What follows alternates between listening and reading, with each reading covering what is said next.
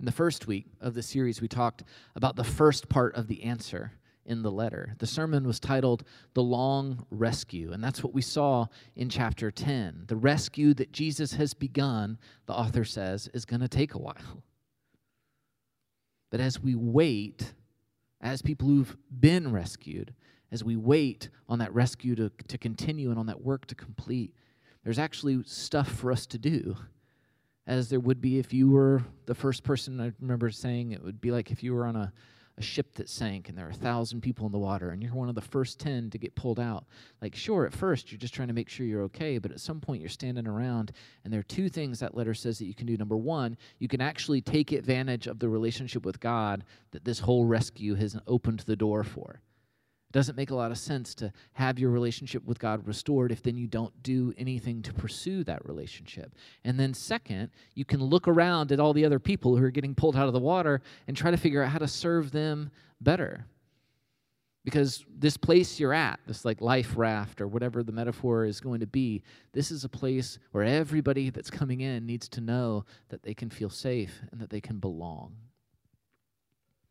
Which is a way of saying, both 2,000 years ago and to us now, that the first order of business for a church is that a church must be a place of belonging. And then last week, we looked at the long discussion of faith in chapter 11 of Hebrews, and we were reminded that our long rescue is also a long race, which means that we have work to do in the meantime here. We aren't called to just trust Jesus once and then go on living the way that we always have. We're called to place our whole selves increasingly, our whole lives increasingly in trust of the God who we've come to realize faithfully does the stuff that he says he's going to do every time. And we can trust more in him little by little by little. When we feel doubts, which are fine to have, which we all have, we can press into those doubts, lean into those doubts even, and find real hope in the endurance of those who came before us and who never saw the things that they had put their trust in come to happen, come to be. And even more, we can contribute our own stories into that narrative so that the people behind us can place and find hope as well. That our perseverance in the faith adds to this great cloud of witnesses of faithful people that become the source of inspiration and encouragement for those that come after. Which is to say then that a church, in addition to being a place of belonging, is also a place where our beliefs are meant to deepen and to grow. And those of you who pay attention in the lobby, you know where this is headed already, right? A church is a place where we belong. A church is a place where we grow in our beliefs. And sure enough, this week, as you must be expecting, we're going to be talking about what changes in us as we grow in our relationship with God, as we serve our neighbors, as we press into our questions and our doubts. And what happens is we become little by little by little by little who and what we are made to be. In fact, that's an anchor in the very work Jesus is and has been doing for 2,000 years. The church, what the Bible calls Jesus' bride, is becoming this harbinger of his kingdom. Is becoming this body of people who give a real taste of who God is to the world around them. Is that a long road? Yeah, it is. 2,000 years and counting. Is it okay for us to feel beaten down sometimes because of how hard this can be? Yeah, it is. But is God actually moving and working right now, not just arbitrarily in the world as a whole, but is he actually working in the lives of human beings who he's empowering to share good news and to be good news to other human beings around them? Yeah, he is. You bet he is. So why Unshakable for the series? Because the author of Hebrews knows that folks are feeling pretty shaken.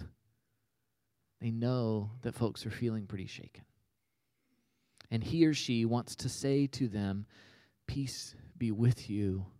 God, the God you trust, is and will forever be trustworthy. That's why you spend 10 chapters making sure that the people can see how the Jesus story satisfies this long history, the longing of this long history for a Messiah. And the cool thing, well, as you can tell, right? Like, the cool thing is, even in that letter, we're working through these same 3 core values for the ancient church that are on our signs in our lobby, because our work is no different. We're still that church, still trying to live out those principles of belonging and believing and becoming. But the question, as always the question, is how? How do we do any of that? How? It's one thing to say that here in the church we are changing, that here in the church we are becoming. But what does that look like? What does it feel like? How do you participate in it? How do you celebrate it when it's happening? So, let's look at chapter 12, right? Here's how chapter 12 begins. In your struggle against sin, you have not yet resisted to the point of shedding your blood. And have you completely forgotten this word of encouragement that addresses you as a father addresses his son? The book of Proverbs says, "My son, do not make light of the Lord's discipline, and do not lose heart when he rebukes you. Because the Lord disciplines the one he loves, and he chastens everyone he accepts as his son." Endure hardship as discipline. God is treating you as his children. For what children are not disciplined by their father? God disciplines us for our good in order that we may share in his holiness. No discipline seems pleasant at the time, but painful. Later on, however, it produces a harvest of righteousness and peace for those who have been trained by it. I feel the mood in the room darken as we read through this passage. This is where things get a bit thorny, I think, and tough for us, particularly as modern readers, right? Because our cultural context is significantly different from the context the author is referring to here by way of analogy for their readers. But the challenge, I think, is to take a step back for a second from ourselves, from our context, and to try to take the text on its own terms. And I think if you can do that, even if it's hard work, you're going to find something pretty interesting. Because what is the author saying? He or she is saying this. They're saying that the hardships that the early church is enduring are absolutely not God's punishment on them for doing something wrong. And that matters. Because even 2,000 years later, I think we pretty much almost always tend to think that when we endure hardship, it's because we've done something wrong. And they're saying right here at the beginning, that's not what your hardships are. Rather, the hardships you're enduring are a form of discipline. So don't be afraid when you encounter them. Instead, look for how you can grow in the midst of them. Okay, that may be a little better, but it's still pretty tough, right? Why is this tough for us? I'll speak for myself. It's tough for me to talk about this because I, for one, do not like to think about discipline in terms of pain and violence. It troubles me to think that the suffering in my life, the rejection by the world around me, even actual grief or not being able to put food on the table, that these might be things that God is doing in order to teach me something. That can be very dangerous, I think, and it can be very hurtful. It can be a very hurtful way of trying to make sense of how the world is. There is much, much suffering that we endure in this life that is simply the result of living in an unjust and sometimes cruel world.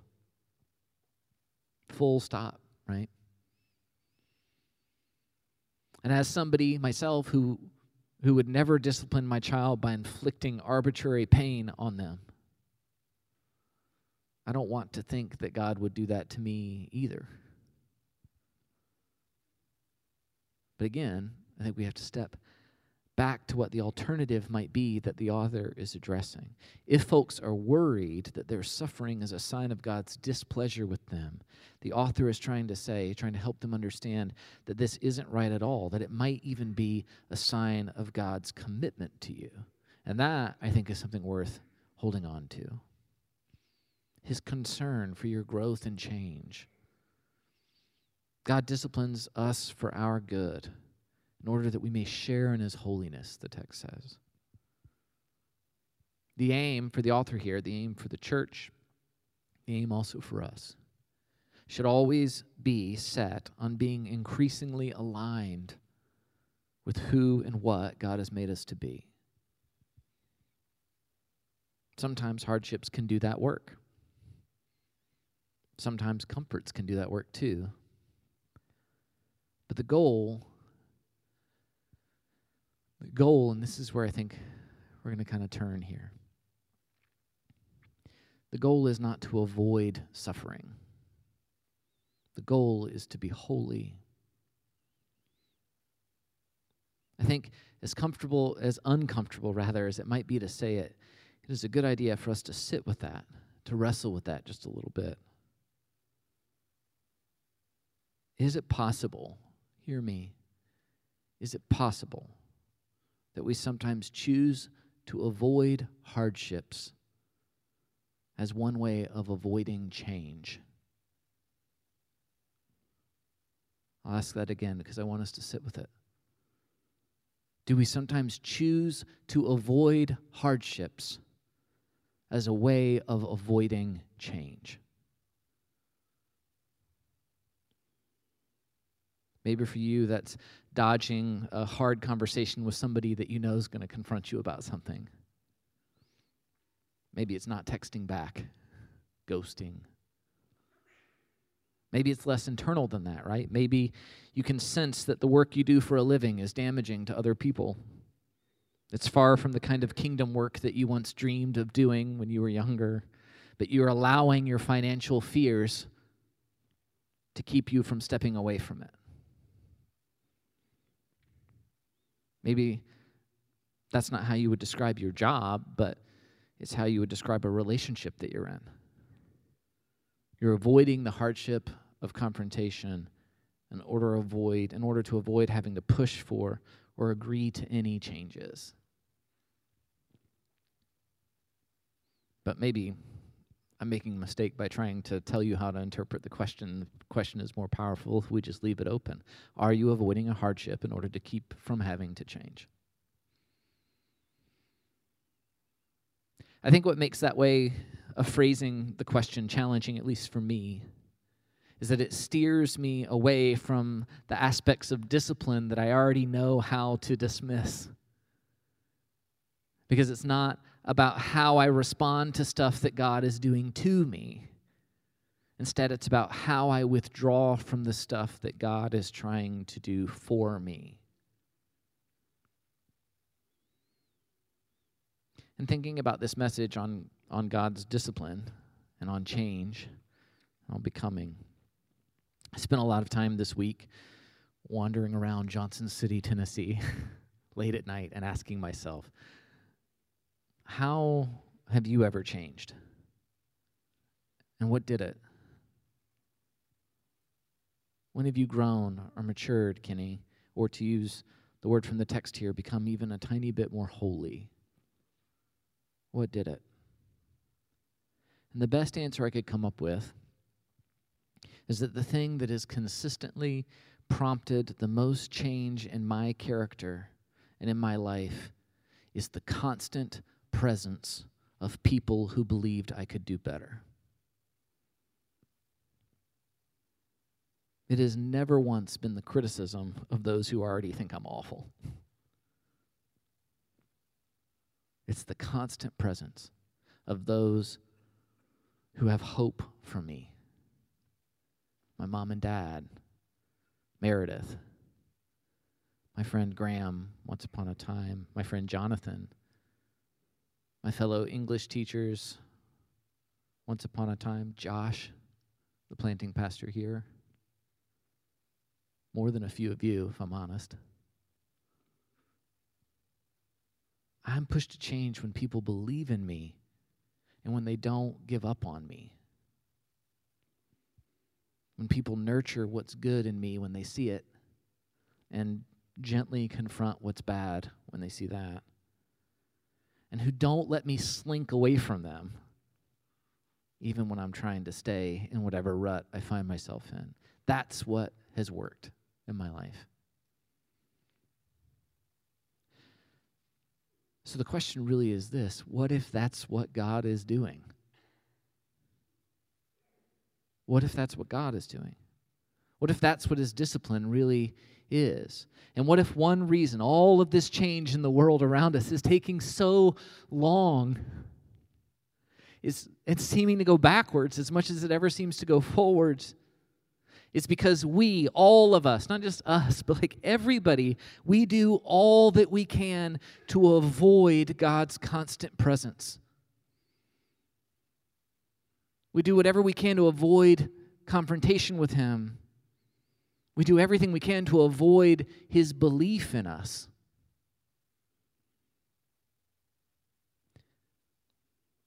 Near the end of chapter 12, the author of Hebrews writes something pretty strange. Some of you probably have already read down in the middle of that rant there and saw it. They write something pretty strange to us, but it's something that I'm betting made a lot of sense to his or her Jewish readers once upon a time. They write this. They write, "We have not come to a mountain that cannot be touched and that is burning with fire, to darkness, gloom, and storm, to a trumpet blast, or to such a voice speaking words that those who hear it beg that no further words be spoken to them because they could not bear what was commanded. If even an animal touches the mountain, it must be stoned to death." The sight was so terrifying that Moses said, "Moses, I'm trembling with fear." That's not the mountain you've come to. You have come to Mount Zion, to the city of the living God, the heavenly Jerusalem. You have come to thousands upon thousands of angels in joyful assembly, to the church of the firstborn, whose names are written in heaven. You come to God, the judge of all, to the spirits of the righteous made perfect, to Jesus, the mediator of a new covenant. See to it that you do not refuse him who speaks. It's a weird passage, right? But listen. That first mountain here, the blazing one, that's Mount Sinai, right? It's the mountain where Moses once received the 10 Commandments while the Israelites who were fresh from slavery in Egypt camped and waited in the valley below it. And the mountain, the Bible says, was covered in this perpetual storm. And although Moses, the leader, who was permitted to go up the mountain and talk to God, nobody else was allowed so much as to touch the mountain or they would die. And it is worth thinking about that. Imagine trying to not touch a mountain. Where does a mountain start or stop? How do I know when I'm too close? One imagines that this was terrifying. And not only that, but Moses goes up this mountain and stays for a long time. One imagines people assumed he was dead. In any case, this mountain, Sinai, is the mountain of God's moral correction, the first mountain of God's moral correction, of his path to holiness, of his molding and his shaping of people into what he means for them to be. And the first instrument of that molding and that shaping comes down from that mountain, and it's the law. It's a collection of rules which carry with them a penalty of death for their disobedience. And my point is that this is the God of fearsome discipline, of reproof. The God who you fear will despise you and destroy you. But the author says that is not the mountain that you have come to. That you have come to the other holy mountain in Judaism, which is Mount Zion. And what is Mount Zion? Well, Mount Zion is the finished product. It's the completed kingdom. It's the symbol of God's perfect reign. And you are not camped at the bottom of this mountain. Instead, you are a citizen of it.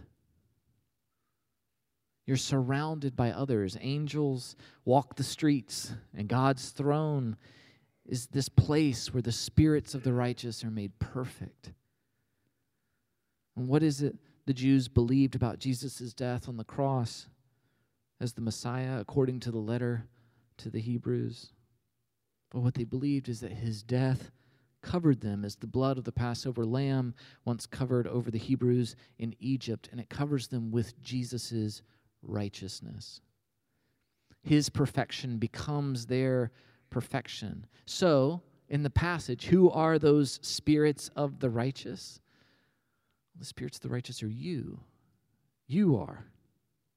And what are you up to here in Zion? Well, you're being made perfect. Becoming.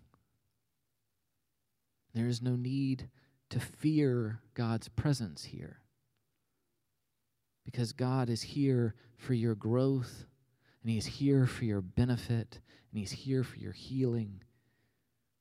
And so what then at the end of that passage is the author's challenge?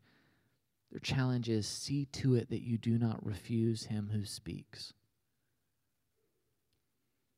The twist tonight is that what we need to change is God's constant presence in our lives.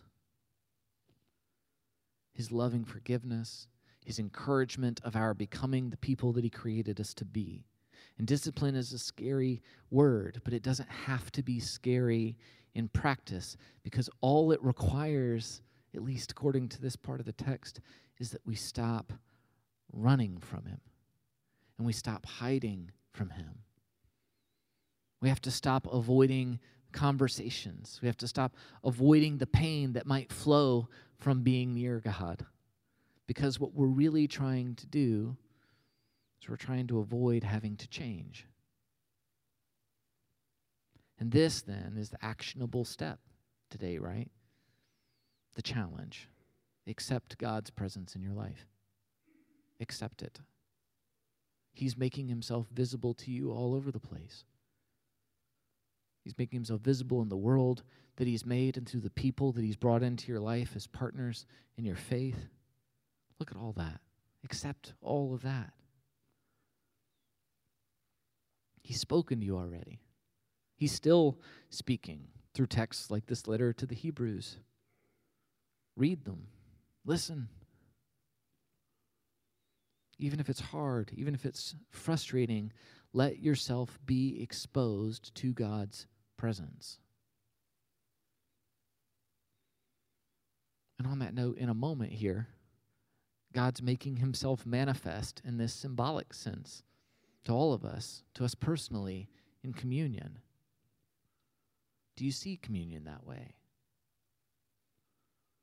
Do you see this as a way of accepting God's actual and constant presence in your life? There's the community that we built in league with each other here in this church. This is a way of experiencing God's presence too. Can you let your guard down enough tonight or any night to really feel that? God is committed to working transformation in our lives, to bringing us by the hand to a way of holiness. We will see more change when we stop hiding from Him, when we accept His presence, not with dread, but with confidence in His self-sacrificing love for us and His commitment to us. So no more running. And then there's the miraculous news, right? If we learn anything from the last 2,000 years of waiting on the world to change, it's this. It's that God's not going to give up on us, even if we feel like He probably should or should have, 1,000 years ago at least. But it would seem, whether it's wise or not, that the God that we worship is a God who just isn't going to quit on all of this. He's never going to quit on it. He's going to keep pursuing us, even as we turn away and turn away and turn away. And when we tire of all of that running from him and we look back to kind of see how far we've gotten and how far we might have to go if we were to turn around, he shocks us every time by being right there. That's the good news, friends. The good news is that it's God who's unshakable. Unshakable.